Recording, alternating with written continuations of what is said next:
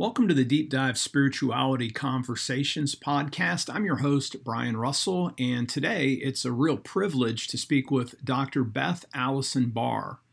Beth is the author of the recently released The Making of Biblical Womanhood: How the Subjugation of Women Became Gospel Truth. That's now available through Brazos Press. Dr. Barr is an associate professor of history and associate dean of the graduate school at Baylor University. Her academic specialties include European women, medieval and early modern England, and church history. She's previously served as president of the Texas Medieval Association and the Conference on Faith and History. She's a pastor's wife and mother of two and lives in Waco, Texas. This is a really exciting interview, and Beth and I get into issues of patriarchy, complementarianism, some of the arguments for egalitarianism, and then just the relationships between the sexes within the church and within the culture. I hope you enjoy this interview as much as I did. Welcome to the show, Beth. It's so great to have you today. Thank you for having me. Yeah, so we're going to talk about your book, Making of Biblical Womanhood: How the Subjugation of Women Became Gospel Truth. And can you just give a little backstory? I mean, a lot of your book, you have your personal narrative, but could you just talk about your spiritual journey up to that led you to write this book? Yeah. So I did not ever intend to write this book. It was really an accidental book. I really never intended to write it. But the book encompasses my life, from very early on until where I am now. And it tells the story of how I grew up in a world that considered women's subordinate roles to really be part of the gospel. And now looking back on that, I can see the evolution of that. I can see how I, grew up right when this was starting to be intertwined with the gospel, and that it really came to its, really matured in the early 2000s. And then now I pray that it's starting to unravel. And I'm kind of in that part where it's starting to unravel. And so this book was born in probably desperation on my part. That's really the best way to explain it. And this sort of moment that I had in 2016, where I suddenly realized that all of these things that these churches, complementarianism was growing dramatically in the 2000s. And in my area of the world, in Waco, Texas, we have like over 400 churches in the Waco area. I can count on my hands how many of them are supportive of women in ministry. I mean, it's really pretty horrific. And so it was this moment where I was like, I know all of this stuff. Scholars have deconstructed arguments that support complementarianism. And this is standard stuff, that academics know, that we all know, but nobody in the church knows it. Yeah. And so when the opportunity presented itself to me, when somebody came to me and said, have you thought about writing a book? I suddenly kind of like a light bulb went on, and I was like, I'm going to try this. I'm going to kind of give a last ditch effort and see if people will listen. So that's really what the book was born in. I mean, really, it was a moment of desperation. And I'm really pleased how well it seems to be working. That's really good. And you grew up in the church, right? It's like, what was the age where you've considered that I'm all in, I'm a fully, I surrender my life.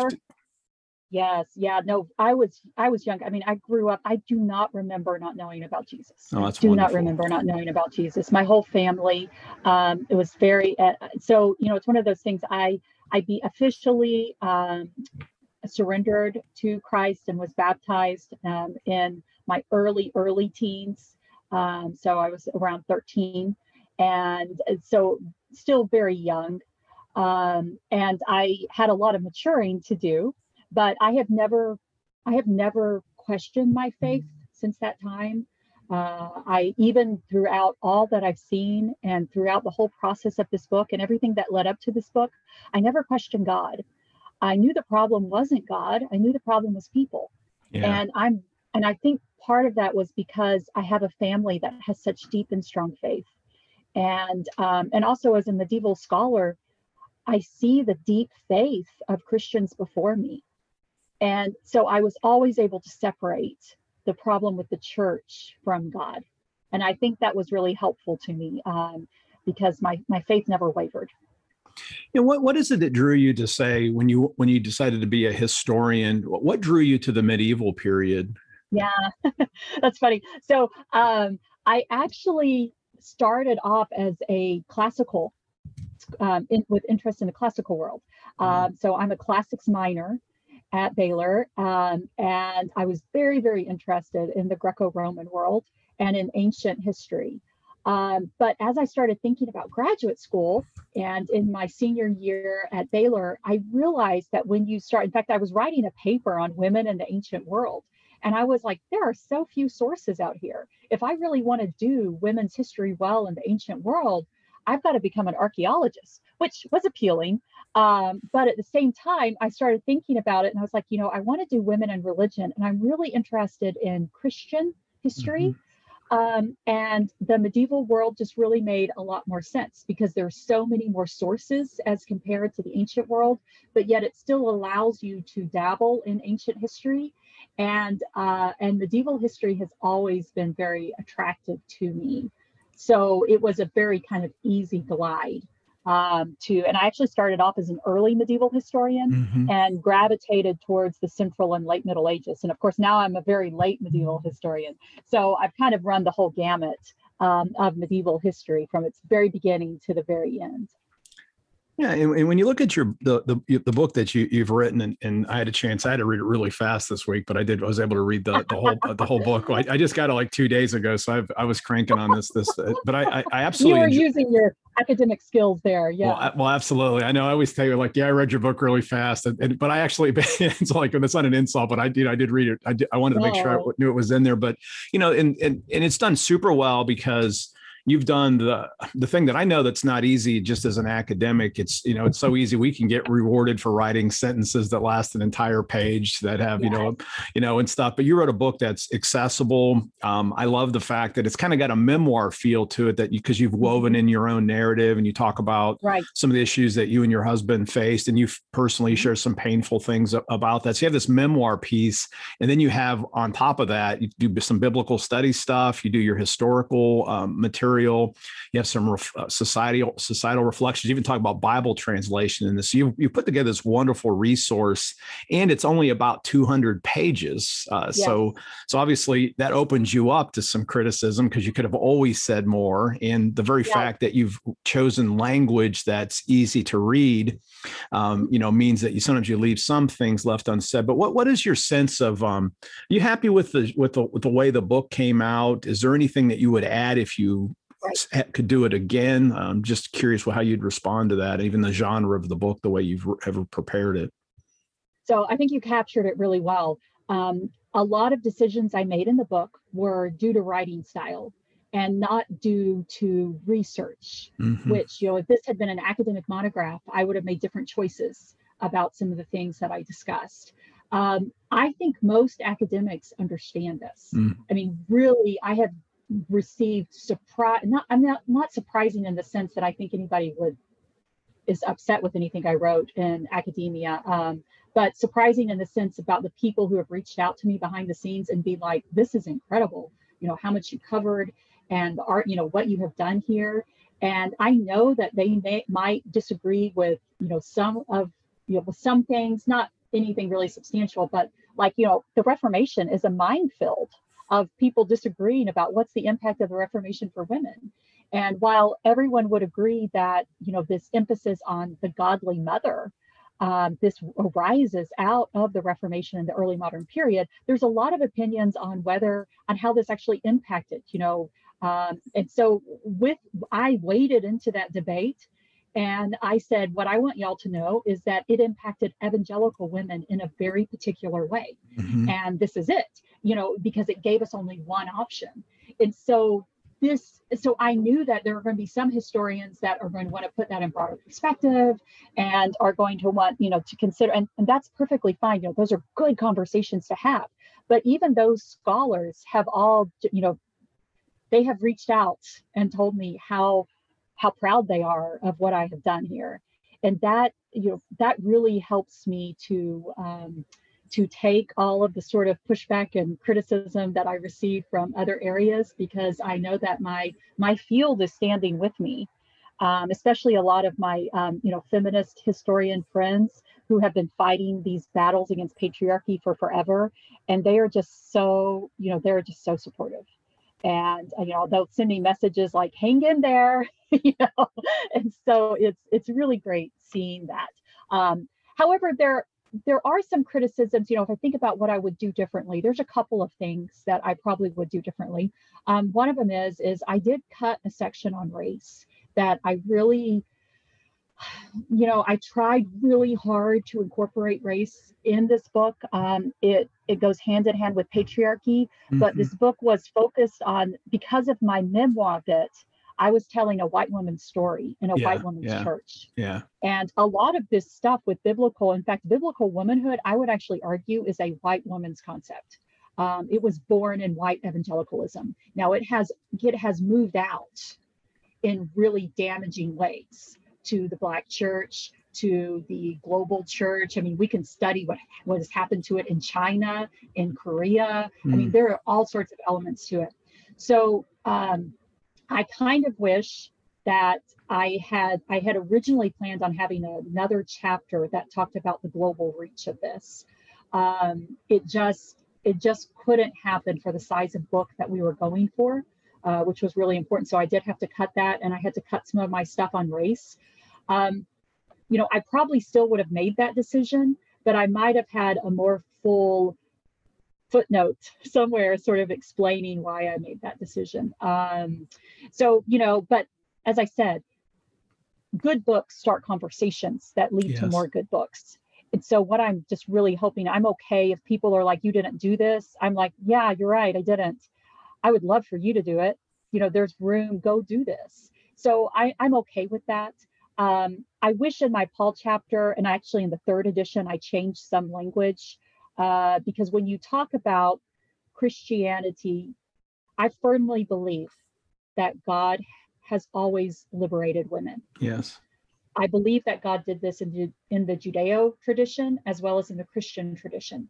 However, when you locate conversations about the liberation of women in Paul, it automatically leads to an assumption that you are condemning Judaism.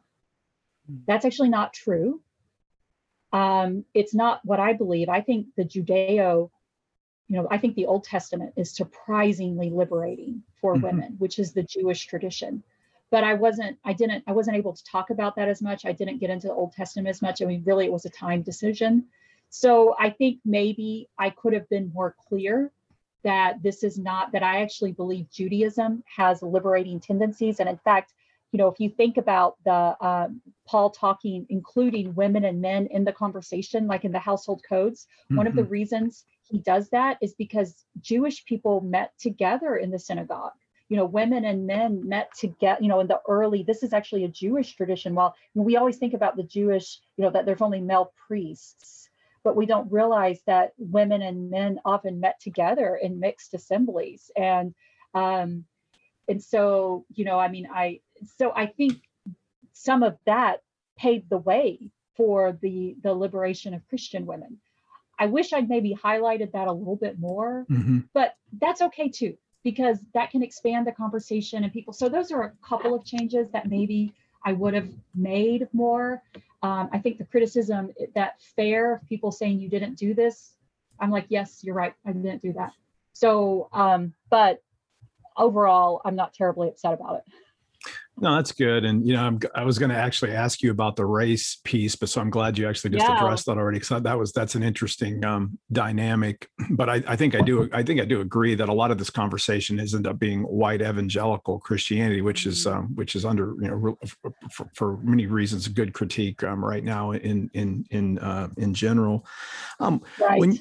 One of the things I appreciated about the writing style, because I wasn't sure, you see a title, you wonder what it's going to be like to read it. But one of the things that this book isn't about, it's not about a deconstruction at all, in the sense of it's not about you losing your faith. Right. And in fact, it's actually a wonderful, I mean, especially the very fact, I mean, you've probably, well, I'm sure you've seen what some folks do with Paul. It's like they just basically assert that Paul is a patriarch, that you can cite all kinds of passages, and so we can just ignore him, and then ends up undercutting biblical authority, which is in my view, at some level, that's oftentimes that seems to be the underlying reason to be a complementarian, is that that's the only way to hold together biblical inerrancy or biblical authority. And you essentially don't even play that game. And so a person who's fully devoted to Christ, loves the scriptures, they read your book and like think, wow, I never saw it like that, but you never attack the Bible or any of these characters or suggest they're not authoritative. So I think that's that was intentional. That shows your own faith, but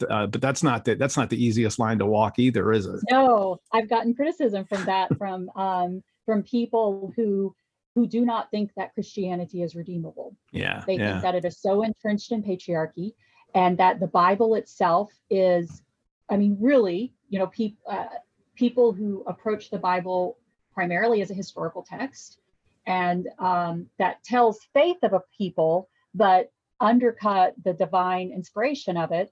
They approach the text differently than I do. Yeah. And my underlying assumption is that I believe the Bible is written through the hands of people, but I believe it is inspired by God, which is why I think we can find those threads of liberation for people. I mean, I just think it's really remarkable when you look through the Bible. But that is a different perspective from people who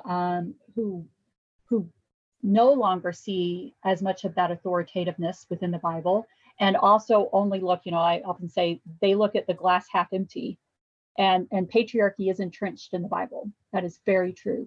But I think it has more to do with people than with God.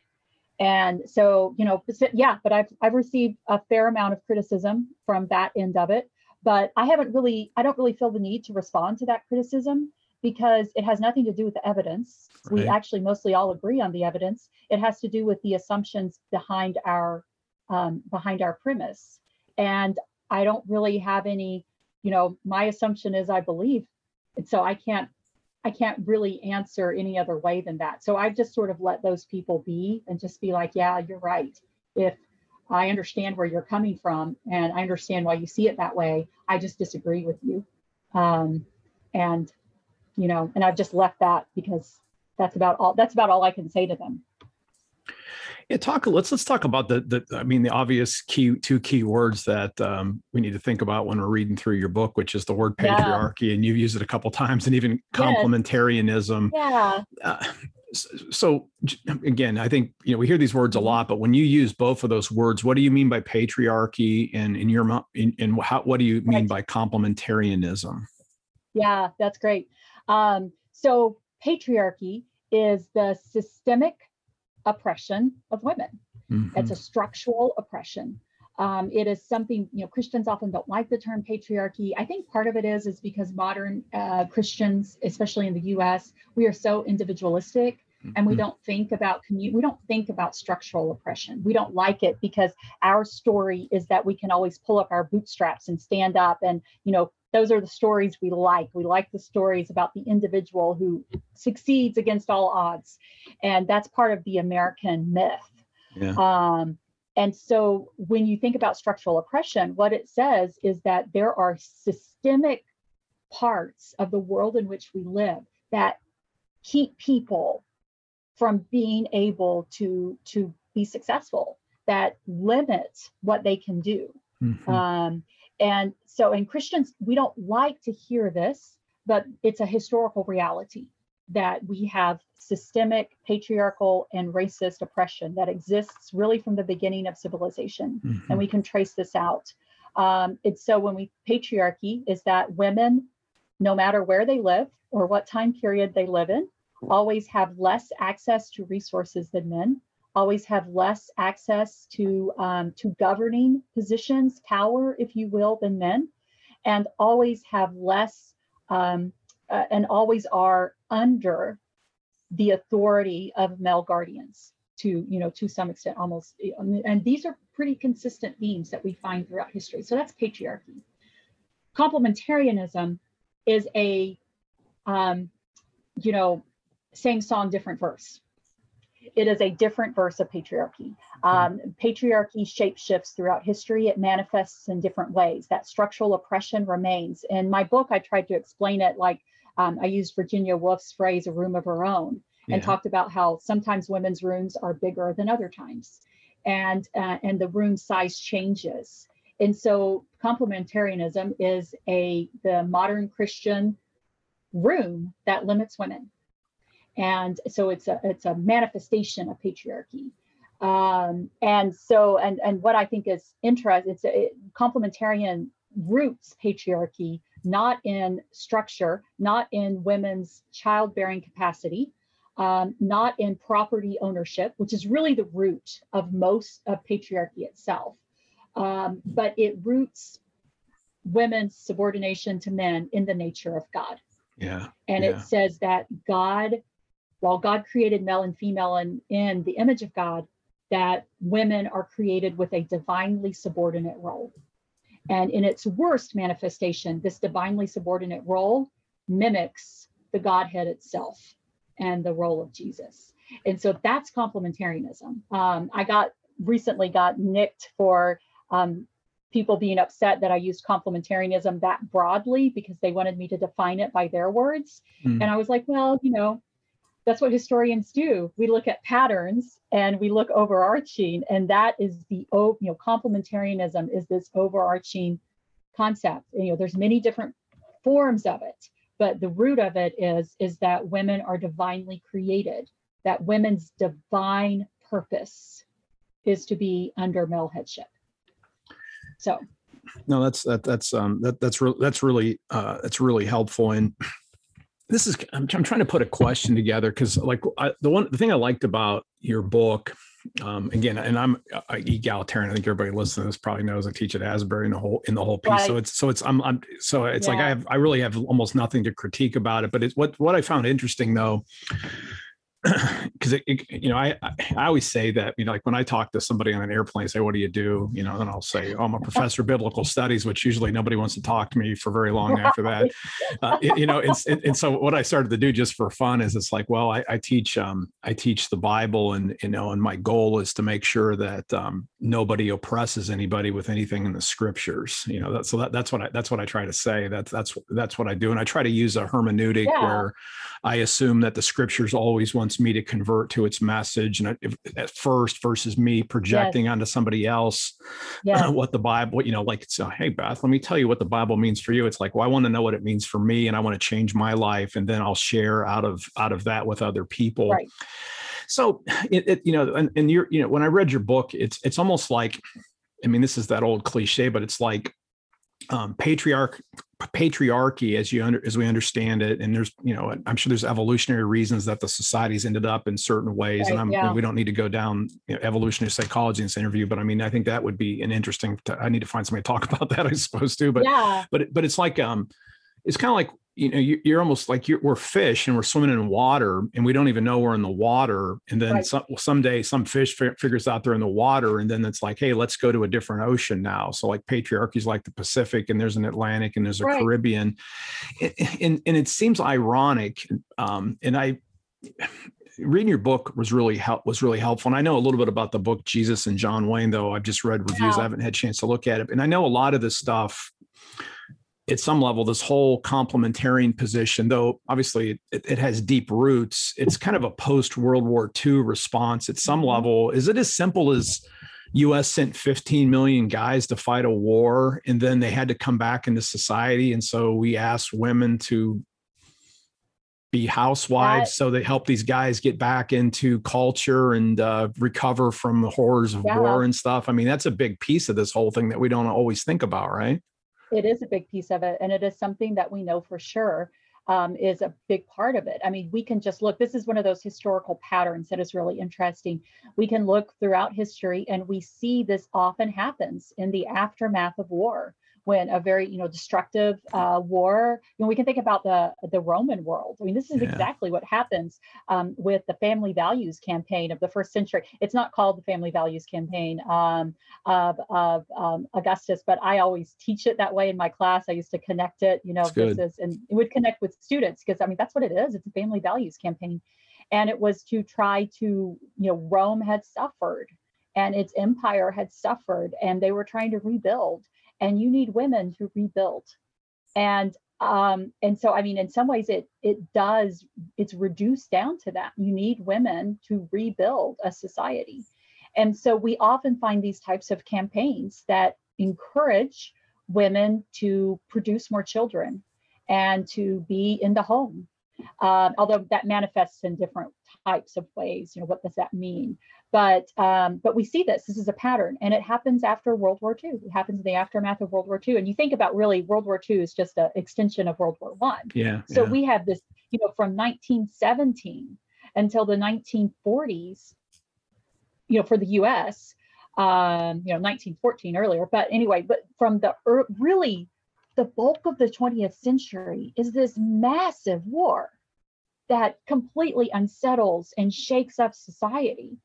And then people are trying to reorder it. I mean, we see this happen in Europe with the aftermath of the Black Death, and society gets completely shaken up and reordered. And then we start seeing these weird laws coming in that try to get people in their place. Like, lower class people can't wear clothes of a certain kind. This is a stupid law. Why do they do this? Because they're trying to reorder society. And we also start seeing laws coming about against women living alone, which we haven't really seen before in the medieval world. I mean, they're trying to reorder society. Yes, this is what the US is doing. We're trying to reorder society. So it is rooted in that. That's not the whole story of what's going on, but that's a big piece of it. And which again is, really the heart of my argument, is that these limitations placed on women are placed on women by our society, not by God. No, and then the church struggles at different times, whether it's going to subvert that, or in some levels now the church has become, ironically, or certain parts of the church has ironically become defenders of something that was more cultural than it was biblical. And again, the great thing that I think that your job did is that your book did was show the different ways that, in fact, some of that the Bible is actually pretty radical. It's almost like that God Must Be Crazy movie where the bottle drops out of the sky and they don't know how to process it. Yeah, I know, it's hilarious, right? But that's what the Bible's like. But then instead, the patriarchy stuff it misses the radical nature of the Bible, because it misses the Coke bottle dropping out of heaven pieces. Instead, it hides the fact that the Bible says radical things for the time, and we almost have to go back and let's live like we're in the Iron Age again in the church. And that's a massive problem when, like a person like yourself has a PhD and you can't even teach, you can't teach, I shouldn't laugh because it's a reality, a Sunday school class. And, we hear stories like this all the time. It is. I want to be careful for time. I can talk to you for a long time. I want to ask you like two kind of bigger questions, and then I have some quick ones at the end. So one of the interesting things you talked about patterns. It's one of the things I learned, and when I was reading your book was the interesting piece on sex, and I actually mean sexuality, and with the different sexes, different genders, that like there's a phases where the women are the temptress, the women are the out of control libido folks, and then it shifts in this modern period now. So like if I was 500 years ago, it's not me, it's all the women because they're the temptresses. But now it's me. Now in 2021, I have the out of control libido and I'm a man. And so it's that I found that fascinating that the perception shifted around that. Can you say something about that and maybe what the implications are? Yeah, no. So in the medieval world, there was as I said, I've seen some people post out that, my book is arguing that medieval women were freer. And I'm always like, that's not actually what I said. No. But I understand why they walk away. it's all new to them, and they're always positive about it. But I'm like, that's not actually what I said. What I said is that in the medieval world, the reason we limited women was different than the way we limit women today. And in the medieval world, women were connected. It's both out of that Greco-Roman worldview that women, there's something wrong with women's bodies. I mean, this, and it's not just the Greco-Roman world that thinks this too. It's just, this is where my argument started, but that there's something wrong with women's bodies, that women are deformed men. And that they are, and I mean, this is also interesting. I don't want to get into this too much, but in some ways in the medieval world, there was a belief that women's bodies, that there was a continuum. And there's a lot of historical conversation about what this actually means, and all sorts of scholars weigh in this debate. But what we do know is that they did believe that women's bodies could become male bodies. In sort of that, and this is sort of this idea why women can exercise authority if they act more like a man and take on these male characteristics. It can take on the authority of a man, but they have to give up these feminine characteristics, childbirth, mothering, all these things. They have to leave that behind. So it comes with a cost, but it enables them to do this. But the problem is, the reason that they have to become more like men to get closer to God is because women's bodies are flawed. And in the Christian tradition, this is often associated with Eve, that the sin of Eve condemned humanity, and women's bodies are corrupt. They're the temptresses. They're the ones who told Adam those words, I mean, it's kind of, but it's this idea that women are corrupt and at nature, evil. And that men's bodies have a greater capacity to be like God than women's bodies do. So this is still a very flawed understanding. But what we see begin to happen after the Reformation era is where we really have this teaching that women and men are both made equally in the image of God. We have this emphasis really put on women as also being in the image of God, and that women and men can approach God equally. So women's bodies are restored in some sense, broad brush, women's bodies are restored. But then, this is idea with sexuality, you still have to control women's bodies because that controls childbirth, that controls production of heirs, all of this sort of stuff. And so then you have to protect women so that you can keep this, protect them so that you essentially, it's to control women's bodies. And so then we have this idea developed that it is the male body. And part of this also comes with the scientific revolution that emphasizes that men are these aggressors and that they're built to be, more manfully and stronger, and all of this emphasis on how women's bodies are made smaller than men's bodies, which is not always true. Right. But I have friends that are male that are significantly smaller than it's just funny how you think about it. But but it comes with this myth that men are more aggressive, and with aggression comes sexual aggression. And you have to protect women who are the weaker sex. It's really funny. The medieval world doesn't use the word weaker sex all that much when it talks about women. I mean, they could, because they often believe that, but it's actually a product of the English Bible translation. And we start seeing weaker sex explode. And it fits with the scientific, revolution about women's bodies. And so women start being identified as the weaker sex, and they have to be protected and sheltered.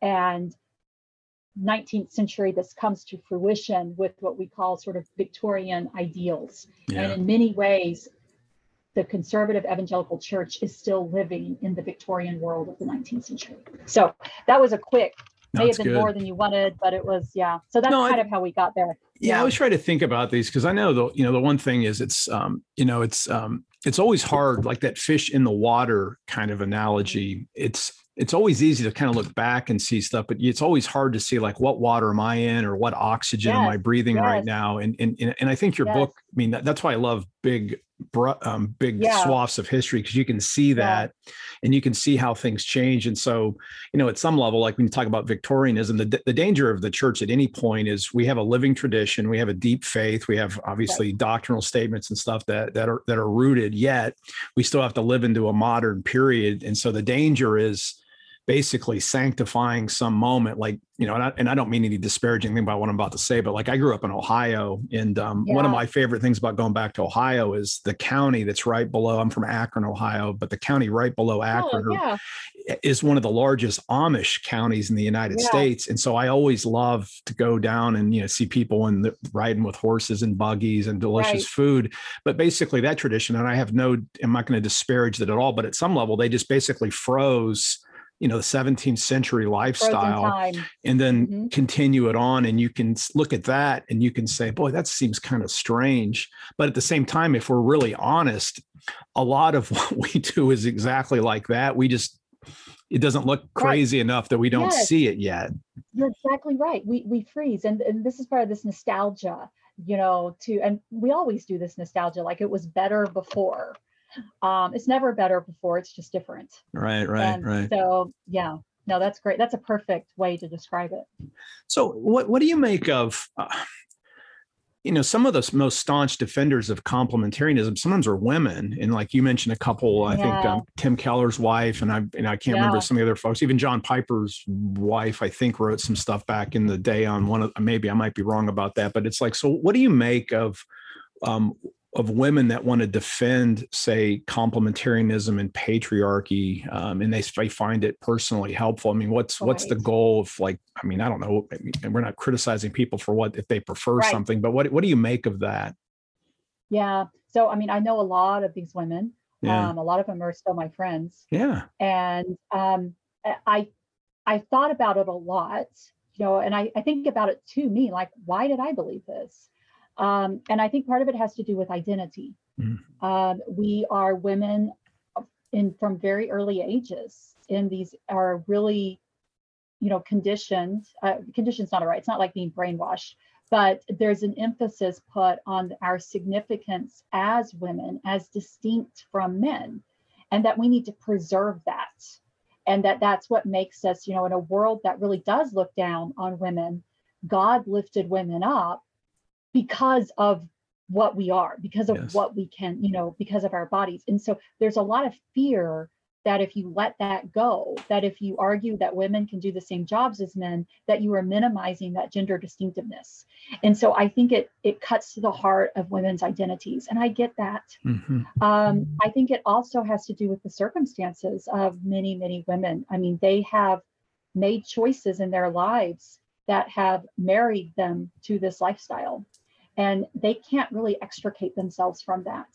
And so should I demand of them to pull the rug out of their entire life over something that's not gospel? No, I'm not going to do that. That's not my point. My point is it's not gospel. That's good. And my point is it's not gospel. And most of these women are actually on board with that. They don't think it's gospel either. They think it is a better manifestation of the Bible, but they don't think it's gospel. Some exceptions to that are people like Dorothy Patterson, who I don't know what her game is. I really don't. I'm looking for one of my colleagues at Baylor, Elizabeth Flowers, works on women like Dorothy Patterson, and I hope she figures it out someday. I don't know what her game is. Elizabeth Elliot, I think Elizabeth Elliot, there's been a lot of work on Elizabeth Elliot, and she was a woman who was traumatized early in her life. She was raised on these things. She had a really strange courtship with her to-be husband, with Jim, and it was really strange. And then she's like married to him for like a second. Yeah, it's true. And she loses him, and has a daughter, and like her whole life anyway. And so much of what she does is almost looking back to a mythical marriage that she never had, but she wants her daughter to like vicariously have this mythical marriage that she never was able to have. So I think a lot of this is a traumatized woman trying to make sense of what happened to her using the vocabulary and what she has been taught. Now, I mean, I should not psychoanalyze people. I'm a historian. So, people can, I want to be very sympathetic to her. She had a really hard life. Mm-hmm. But that's looking at what she's done and reading her stuff. She truly believed this. Mm-hmm. And I think it has to do with her identity. This is where she put her identity and it all shattered in a moment. And instead of losing her faith, she rebuilt that identity on sort of this mythical idea of marriage. Yeah. I'll stop psychoanalyzing.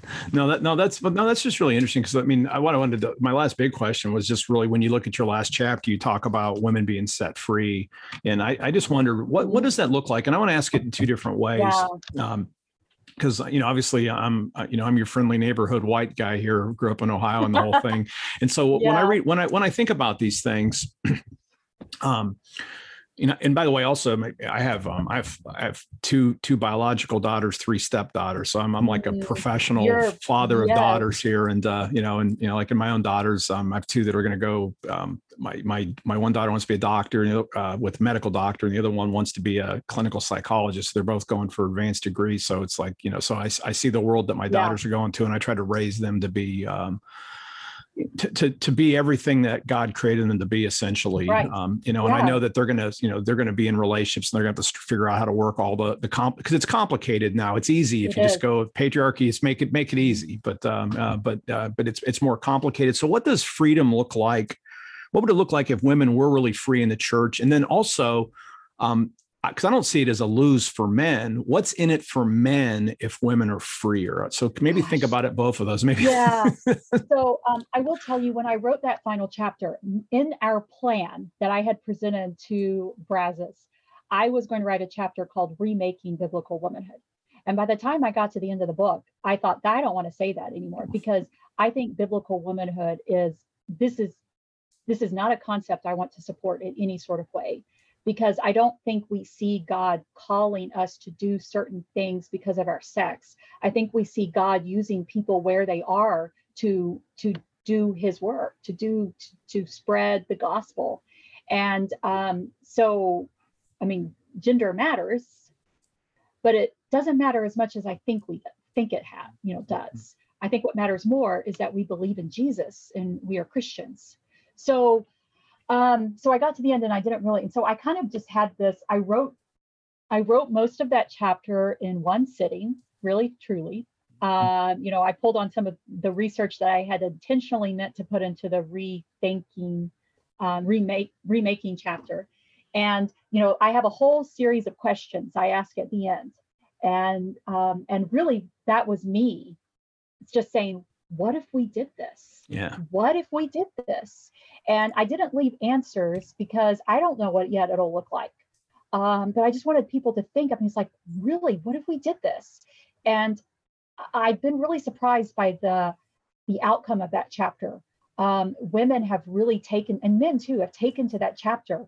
And I get messages all the time just saying, oh my gosh, you've given the gospel back to me. I was so, people all the time, they felt so weighted down by all these expectations that people told them they had to do, even men. I think about my poor husband. He was carrying these heavy burdens about what people told him he was supposed to be a godly man. Yeah. And he carried as many burdens as I carried. And what I think, by decentering what it means to be a godly man or a godly woman, and recentering what does it mean for me to be faithful to what God has asked me to do, frees us. Yes. Because it's no longer about what other people think of us. It's about what God has called us to do. And we just do that work. And I know that's overly simplified. I know there's all sorts of things that come in, but it also frees us because, there are so many men who are not natural born leaders. They are much better. their families would do much better with their wives leading Bible studies if they all want to sit down. And I very rarely have found a family where those types of Bible studies all together really work well. Right. I don't know. They didn't work in my family growing up. They don't really work in, we're a pastor's family's household, but I found that individual conversations with our kids and encouraging them and connecting them with other adults who encourage them and talk with them about their faith is much more important than us trying to sit down as a family and do sort of these, forced devotionals or something. That usually just creates kids that are bored, and I don't know. So it seems to me that we keep trying to force both women and men into roles that they don't fit in. And that causes stress. And that causes us to that causes frustration. That causes us to feel like failures all the time. That's what Mark Driscoll was doing to his flock. It was a church of shaming people. Yeah. To be something other than what God had called them to be. Yeah. As soon as you give, I'm sorry, go ahead. No, it's fine. It's destructive. Yeah. So yeah. No. Yeah. As soon as you start and folks should listen to that whole CT podcast on Mars Hill. It's just so fascinating. It's out right now. And I'll just stick that in the notes since we mentioned that, because it's just really fascinating. But it's obviously like all those systems, you're that specific on stuff. It may work for somebody, but it's not going to work for everybody, and certain kinds of men, certain kind of women. I thought it was funny. I don't know if you did this on purpose, just based on your answer. I noticed, and again, I had to read your book fast, but I noticed, I think at least several times you talked about mowing the grass. I think that was in your book. And that made me laugh, but that's what you're talking about in a sense. Cause it's like, I've nothing, I'd be happy. Well, I live in a townhouse, so I don't have to mow ever again. I just have somebody else does it for me. But, I used to mow the grass, and I would think, geez, I wish my wife would mow the grass. That's awesome. But that's kind of a play on traditional gender roles. I don't know if you did that on purpose, or was that on purpose that you put that in there? Or is that just true? I know it's true, but that was just kind of fun, that kind of a subtle signal about whoever's best at something, just do that. And is that kind of what the whole point of that illustration was, or was it just? It was both and. It was true. It was the moment that we had that conversation, but it is also something that has been true about our marriage. My husband and I are both very strong individualists, and we both, there are some, my motto in my marriage is, if I can do something, why am I asking my husband to do it? That's good. So I'm a good cook. My husband's a terrible cook. He's gotten a little bit better, but he's not good at it. I hate doing dishes. He does things like that well. He does all our laundry because he's really good at it. He folds. I never used to fold my laundry, and he folds it beautifully. He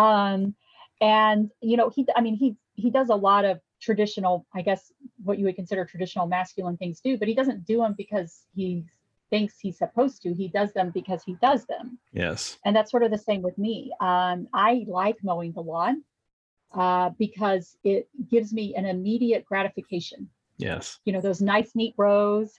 It was also a way to sort of accomplish outdoor activity with something that was useful, because I'm just one of those people where I'm always like, well, this isn't useful. I don't want to do this anymore. I'm like, my grandmother was like that. I'm kind of like her, where I only want to do useful things. And mowing the lawn combines exercise and immediate gratification. That's true. So I like it. My husband hates it. So I just always did that task. Well, I just love that being in the book. 'Cause to me, if I was going to answer your own question, and it's oversimplistic, but I just always think Paul has that wonderful body language where it's basically about unique talents. And if we can get everybody on the planet, and let's assume they're all Christians, but if everybody on the planet just simply did the thing that they were really good at most of the time, we'd have an awesome world to live in. And we ought to just model that in the church, and not just limit people by their biology, basically. No, that's it. We have people in the church doing jobs that they are not called to do. Right. And it causes problems. And it causes frustration. It causes burnout. We get burned out the least when we are doing what we are gifted to do. Yeah, I just fundamentally agree with that. And I love that. And again, I want to thank you for the book. Could you let me ask you two really fast questions. These are the ones I like to ask all my guests. Well, actually it's three, but the third one's really easy. Like the first one is like, you've been under just writing the book. I follow your Twitter account. I told you, I know you've taken some criticism, but so like, how do you, what are your rhythms? And you don't have to be super specific, but like what keeps you grounded and how do you feel yourself? I mean, you're here smiling, and I've read some of the things that people have said and you're still laughing and smiling. So like I know it's your faith, but like, what do you do from a spiritual formation perspective to be able for you to be as kind as you're able to be able to hold space and, do your work, be a wonderful mother, be a great wife, be a great professor. And, so what fuels you? What do your rhythms look like? I think part of it is that my faith is very strong. I'm also surrounded by people who support what I'm doing and who are, I have friends who contact me sort of regularly, and I'm naturally an optimistic person. So, I'll kind of go down where I'll be like, everything's falling apart. Right. And then my husband comes home and is like, well, you knew it would happen. It's okay. We'll just get, it's fine. And so I get back up and I'm like, okay, it's fine. So I kind of am naturally like that anyway, I think, which has probably helped with this whole thing. But this is not my life. Yeah, that's good. I am a professor, a dean. I live with undergraduates. We're faculty and residents, so I don't actually have to mow the lawn anymore. But that's my life. Yeah, it's awesome. So this is not all that I do. That's so good. And I think that helps a lot. Another thing is I know what my mission is. I know why I wrote this book. I did not write this book for fame. I did not write this book to get attention. I did not write this book to make money. I mean, as academics, I don't think we ever try to write books to make money because it just doesn't occur to us that you can actually make money from books. That's right. You usually get a hamburger or something with your royalty check, exactly right? We joke about it. We're like, oh, we can go out to dinner tonight with, my royalty check for the past 3 years. So, that helps me too, because I know why I wrote this book. I wrote this book to help women. It's so good. And I think it's working. Yeah. And so that always helps me bounce back, I think. And as I said, and then also my faith is just really, I teach Sunday school every week. We're going through the book of Acts. I love that. It's so fun. That keeps me, because I see what God does through people. And I'm excited that, God can change people and God works through people. And that's amazing to me. So and that keeps me going. Good. And besides the scriptures, what are again, this is the impossible question, especially as somebody like yourself who's read a million books, but like, if you're going to pick 2 or 3 books that really help to shape you spiritually, so not even necessarily academically, but spiritually, other than the Bible, what were a couple books that have been really influential in your life, would you say? No, that's easy. Dorothy L. Sayers. Dorothy L. Sayers, huge influence on my life. I've been reading her since I was a teenager. Yeah, and, some things have become more significant over time from her. But, I love her essays. She has beautiful essays that she has written, and her plays. She was a magnificent playwright. And then, of course, also her mystery series. That's where I got into Dorothy L. Sayers, was with her mysteries. And Gaudy Night is a deep, deep book that deals with the heart of what I was doing in the making of biblical womanhood. It's about, what is your job? What is your job? That is the heart of Gaudy Night. What is a woman's job? And essentially what Dorothy L. Sayers, she has several moments throughout this. And part of it too is like, what do you do with women who are born with both hearts and brain? And what are you called to do? And her answer is, you do what God calls you to do. Mm-hmm. And it doesn't really matter what people say you should do. You do what God calls you to do. And that's it. That's my working sort of idea. I mean, it very much was shaped, I think, a lot by, that Dorothy L. Sayers' writings have come more and more up in the forefront as I realize how they have shaped me. And I realize how much I agree with a lot of what she's written. So I would say that she is like a number one person who really has influenced me. She was also a medieval scholar, which cool. I love because medieval sources appear in her text. And I'm like, I was there. I read that source. I know what you're talking about, and so I love that too about her. But along with that, some of the other perhaps writings that have deeply, I am, as much as I think the 19th century damaged our modern world quite a bit, I actually love 19th century writing. I love it. And so I am a huge like Elizabeth Gaskell fan.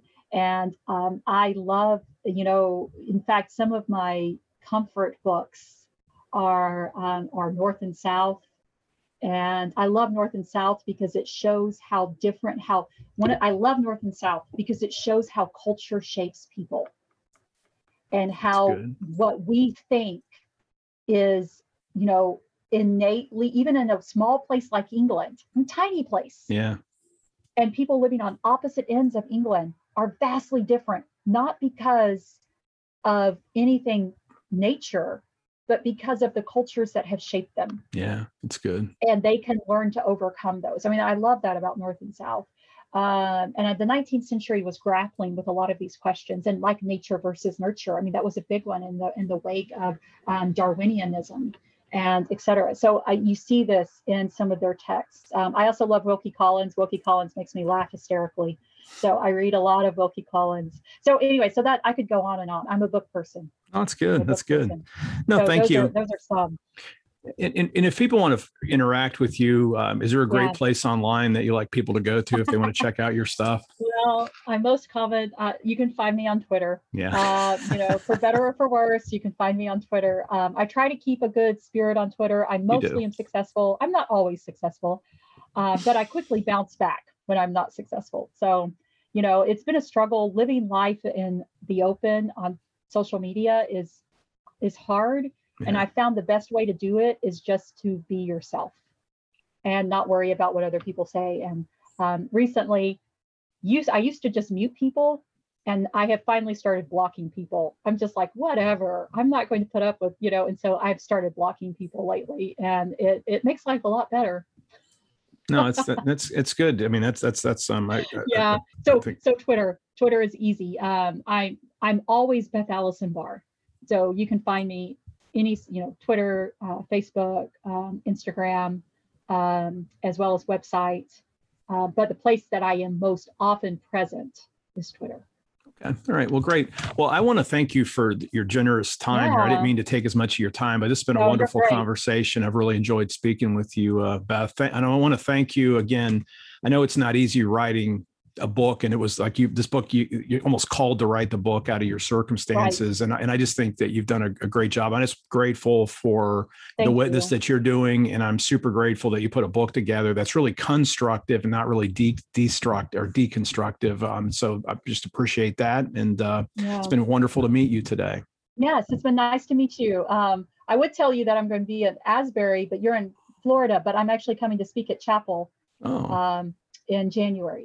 Well, there's some folks that are probably up in Wilmore close to it that are listening, so they'll check that out. That'll be so that'll be awesome for you to go up there, and we can watch it on live stream. So I'll probably be able to check that out. And friends, everybody who's listening right now, thank you for listening all the way to the end of this episode of the Deep Dive Spirituality Conversations podcast. I'll have everything in the show notes. And until next time, live by faith, be known by love, and be a voice of hope in the world that needs it. Amen. Thank you so much for listening to this week's episode of the Deep Dive Spirituality Conversations podcast. If you found this episode helpful, would you share it with friends or others in your network? And would you consider leaving a review to help other people find this episode? All of the resources are in the show notes, so I invite you to check those out. And I want to also say, if you're interested in learning about centering prayer, my book, Centering Prayer, Sitting Quietly in God's Presence Can Change Your Life, will be released in September of 2021. You can get it already on Amazon. And if you would like information about centering prayer and some help getting started, you can also sign up for information directly with me. Go to centeringprayerbook.com. All that information is also in the show notes. I will see you next time.